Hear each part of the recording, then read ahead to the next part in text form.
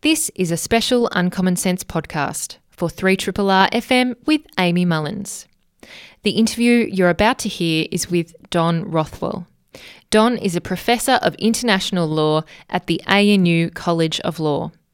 He joined me on the phone to talk about the International Whaling Commission meeting currently being held in Brazil and Japan's attempts to reverse the moratorium on commercial whaling. You are tuned in to 3RRR FM. This is Amy Mullins. I now get to speak with Don Rothwell from the ANU.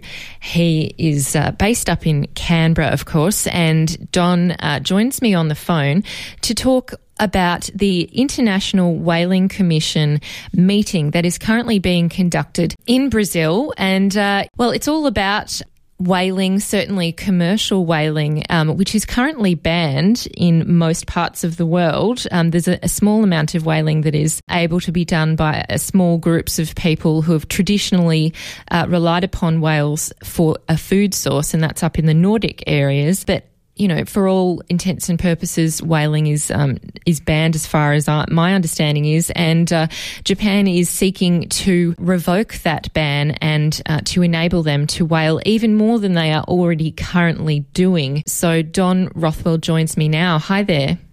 Good morning. How are you doing? Morning. I'm really good, thank you. And thanks so much for taking the time to speak with me today.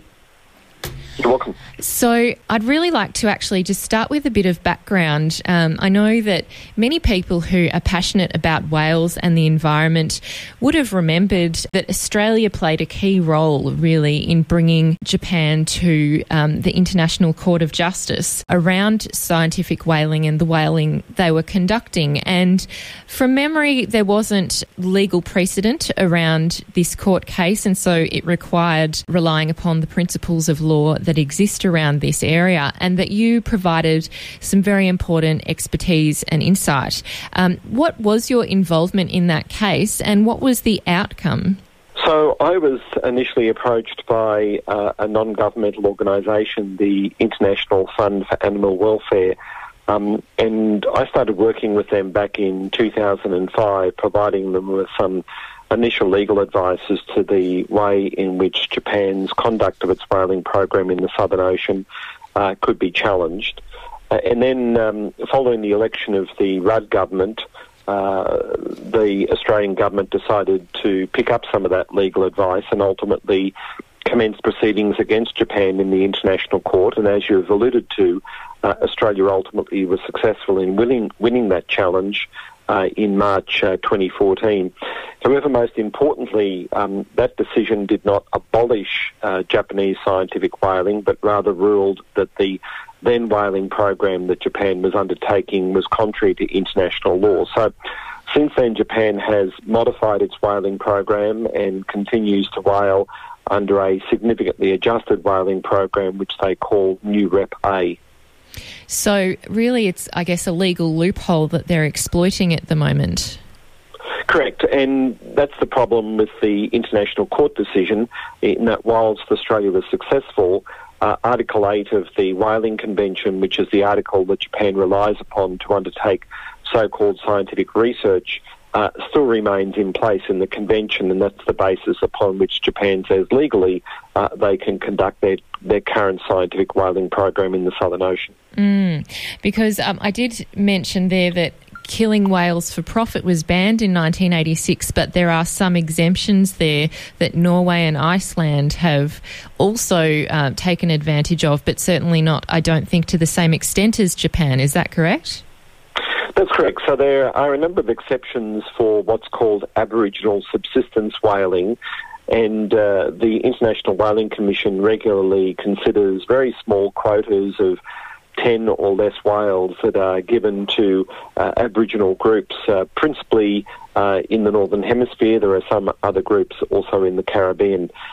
Iceland and Norway fall under certain exceptions because of the legal obligations that they have under the convention. But as a general observation, the points that you've been making are correct, that there's very little commercial whaling undertaken and that there is some Aboriginal subsistence whaling undertaken. Indeed, and we've seen reports recently that Japanese whalers have killed over 50 minke whales in an Antarctic marine protection area this year. Are there current rules around protected areas in this law? Well, interestingly, there are not, and that's another loophole that Japan is able to take advantage of. So in the Southern Ocean at the moment, which surrounds Antarctica, we have what's called a Southern Ocean Whale Sanctuary where all commercial whaling is prohibited.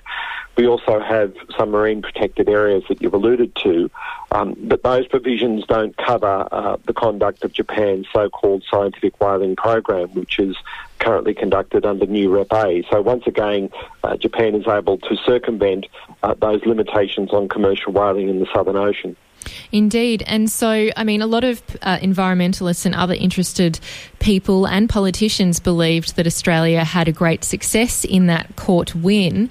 And then we've seen Japan recommence its scientific whaling, as you say, under different conditions. There are avenues available to Australia in terms of appeals. Is there a reason why Australia hasn't continued to pursue this in the court? Yes, there's one important reason, and that is that since the 2014 decision of the International Court, Japan has adjusted its acceptance of the jurisdiction of the International Court, and that would create a significant barrier to Australia seeking to go back into the court and challenge the legitimacy of the new Rep A program. Having said that, there are some other legal options that Australia could choose to pursue, but at this point in time it's not done so. We come to this point where we've seen Bob Brown be very vocal around this meeting that's occurring in Brazil for the International Whaling Commission, and he has certainly criticised Australia in terms of the delegate that we have sent. Our representative in the government is Senator Anne Ruston, who is the Assistant Minister for International Development and the Pacific. That's not a cabinet-appointed position. And is it the case that it's quite unprecedented in terms of sending such a junior minister whose portfolio it isn't really involved in to go to such an important meeting like this? Well, certainly in the time that I've been following these matters, I cannot recall an occasion when the Australian Minister for the Environment has not attended an IWC meeting, and that's both Liberal ministers, including Malcolm Turnbull, who at one time was the Environment Minister and attended, and Labor ministers such as Peter Garrett. So there's been a fairly strong bipartisan support for always sending the relevant minister within which the whaling issue sits, and that's, in this instance, the Minister for the Environment, Melissa Price. Yes, exactly. And I want to talk about the Commission itself so that we can understand its significance and the powers that it does have.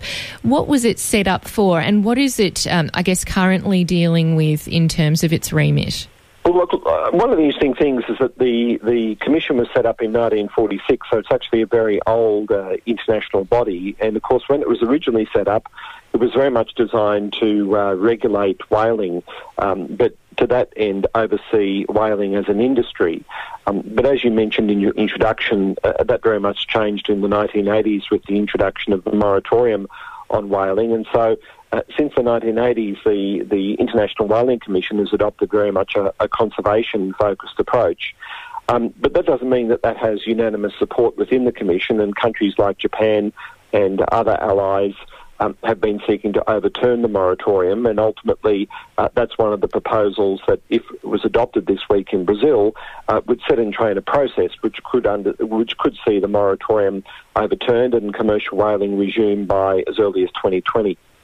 Well, we've heard some discussion around the fact that Japan has been lobbying certain countries to come onto their side to support their motion to recommence commercial whaling. Do you have an idea at the moment as to how likely it is that Japan will garner any kind of significant support for this particular motion? Look, I think it needs to be acknowledged that in the past, when these types of votes have been held, the vote has been relatively close, and all that's required is a majority of those members attending. I'm advised that we're looking at about 74, 75 members attending the IWC meeting in Brazil this week. There are apparently some new member states that have joined with the support and backing of Japan. So it could end up being a fairly close-run thing, given that all that's required is a majority, as I've said. Exactly. And so it's interesting to note that Anne Ruston is not staying for the whole meeting. In fact, I don't even think she's there for the majority of the time that this meeting is being run. What kind of signal does something like that send when Australia, who was the greatest adversary, legal adversary to Japan, is not even attending the meeting in full? Well, look, it is true. That's also my understanding that the minister will not be attending all of the meeting. My understanding is that tomorrow in Brazil will be the critical day for the decision on the issue about the Japanese proposal to put in place a process to overturn the moratorium. The absence of the Australian minister, if the minister is indeed absent, will I'm sure be noted, and that will no doubt have some heck of an impact upon Australia's ability to lobby and put forward its relevant position on the floor of the Commission. That said, Australia is represented by its International Whaling Commissioner, Dr. Nick Gales. Dr. Gales is a very respected whaling scientist who's had a long experience with the IWC. So Australia will not be unrepresented at this meeting, but no doubt the absence of the minister will be noted, I'm sure. Yes, that's an excellent point to make. In terms of this vote and whether the moratorium might be lifted, what would be the consequence of that? And, I mean, how many countries are not conducting commercial whaling that potentially would start up commercial whaling beyond Japan? Well, look, we've already spoken about Norway and Iceland, and if we saw a change to some of the circumstances under which commercial whaling could be conducted, Norway and Iceland, I'm sure, might revisit their circumstances under the convention. So, as I said, if Japan was successful with this vote this week, that would set in train a process. The process would probably play out, I think, over the next 12 months or so. So we're not going to see an immediate resumption of commercial whaling. Japan has strongly argued that there should be a resumption of what's called small coastal type whaling, and that's the taking of whales within the coastal waters within 200 nautical miles of the Japanese coastline. So there could be some quid pro quo here. Japan might say, well, look, we'd like to whale within waters adjacent to our coast. Australia might be prepared to make a concession on that point, providing Japan abandons its Southern Ocean scientific whaling program. So there's a number of options in terms of this could play out. But as I said, we first of all need to get to a majority support for the Japanese reform proposal, and then we'll need to see how that proceeds over the next year or so. Indeed. And if we look at the flip side, I know there are some countries and individuals who are seeking to alter the purpose of the International Whaling Commission for it to be more of a conservation body or a protection body rather than what its original purpose was. Do you think that that kind of movement for change might eventually occur either at this meeting or in future? Well, we then come back, as you say, to the flip side, and that is whether those states who are supporting that type of proposal really have majority support. Now, it needs to be recalled that at the moment we do have a moratorium in place. We do have whale sanctuaries in place in the Southern Ocean and in the Indian Ocean. So there is, in fact, a lot of framework in place already for conservation and support for whale stocks. And for the promotion of whale watching, non-lethal means of research. It's just that if those states wish to continue to pursue that line of argument, they need to be actively presenting that position and arguing for that position at these IWC meetings. Indeed. And I know you do have colleagues over there in Brazil. Do you have any insight from them as to how discussions are playing out over there? Well, look, I think one of the interesting things at the moment is who, in fact, will be able to vote when it comes down to a vote. As I said, there are 75 states with delegations attending. Apparently only 74 of those can vote, but there's some question marks even amongst those 74. So there will be some issues about the eligibility of some of the delegations to be able to vote and participate in the meetings, and that comes down to the question that I raised beforehand about Japan seeking to garner some support by new members to the International Whaling Commission. So that's a very pivotal point, who actually has the eligibility to vote on the floor of the Commission when we come down to some crunch votes later in the week. Indeed. And I wonder if you can give us some insight into Japan's stated intentions for its scientific whaling program and why it is so strongly and doggedly pursuing this whaling program. A lot of Australians, and I'm sure others, don't quite understand the motives behind it. Do you have any insight into that? Well, I think Japan's position has always been that the moratorium, when it was adopted in the 1980s, was a temporary moratorium, and that once whale stocks had returned to sustainable levels, there should be a reconsideration of permits being granted for commercial whaling. So part of Japan's justification for its ongoing scientific program is to say, well, look, we need to undertake research into whale stocks. We need to understand how sustainable and healthy those whale stocks are. And that research actually ends up informing us being able to make better decisions about ultimately making judgments about the resumption of commercial whaling. So that's one line of argument that Japan has consistently been made over the last 2 or 3 decades, really. It is really curious to think that one needs to kill whales in order to find out that kind of thing through a scientific study, and that's probably why a lot of people are quite puzzled, and we see that in other areas such as native forest logging and the Greater Glider more recently. Yes, and one of the points that the Australian government has been making over the past decade, and Peter Garrett, when he was Environment Minister, was very strong on this point, was to say that there are now many non-lethal ways in which research can be conducted into whale stocks, in which a significant amount of data can actually be gathered in terms of the status and the health of those whale stocks. So why is there a need to undertake lethal means of research into whales? The Japanese response to that is to say, well, look, actually the convention permits us to undertake lethal whaling, and we will continue to do so. So we've got some significant legacy issues here. As I said, the convention was originally negotiated back in 1946. Times have significantly changed since then. Yes, and it's certainly sometimes hard to make sure that the law and also conventions keep up with contemporary changes in society, and I know that is quite difficult to do. If we were looking to change kind of international law, is that a difficult process to undertake? Yes, that's actually a good question. And so even if Japan is successful in getting this resolution adopted, they're proposing that the Whaling Convention be modified so that only a simple majority would be required to amend what's called the schedule of the convention, and it's the schedule that currently contains all of the technical detail about conservation and the moratorium that we've been considering this morning.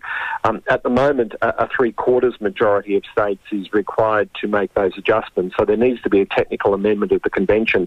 An amendment of the convention, however, requires unanimous support. And ultimately, even if Japan is successful this week, I find it very difficult to see that there would be unanimous support for amending the convention in the way that Japan is proposing. Don, thank you very, very much for your expertise and your time today. I really appreciate it. It's been extremely illuminating. Good. It's been great to speak with you. 3RRR.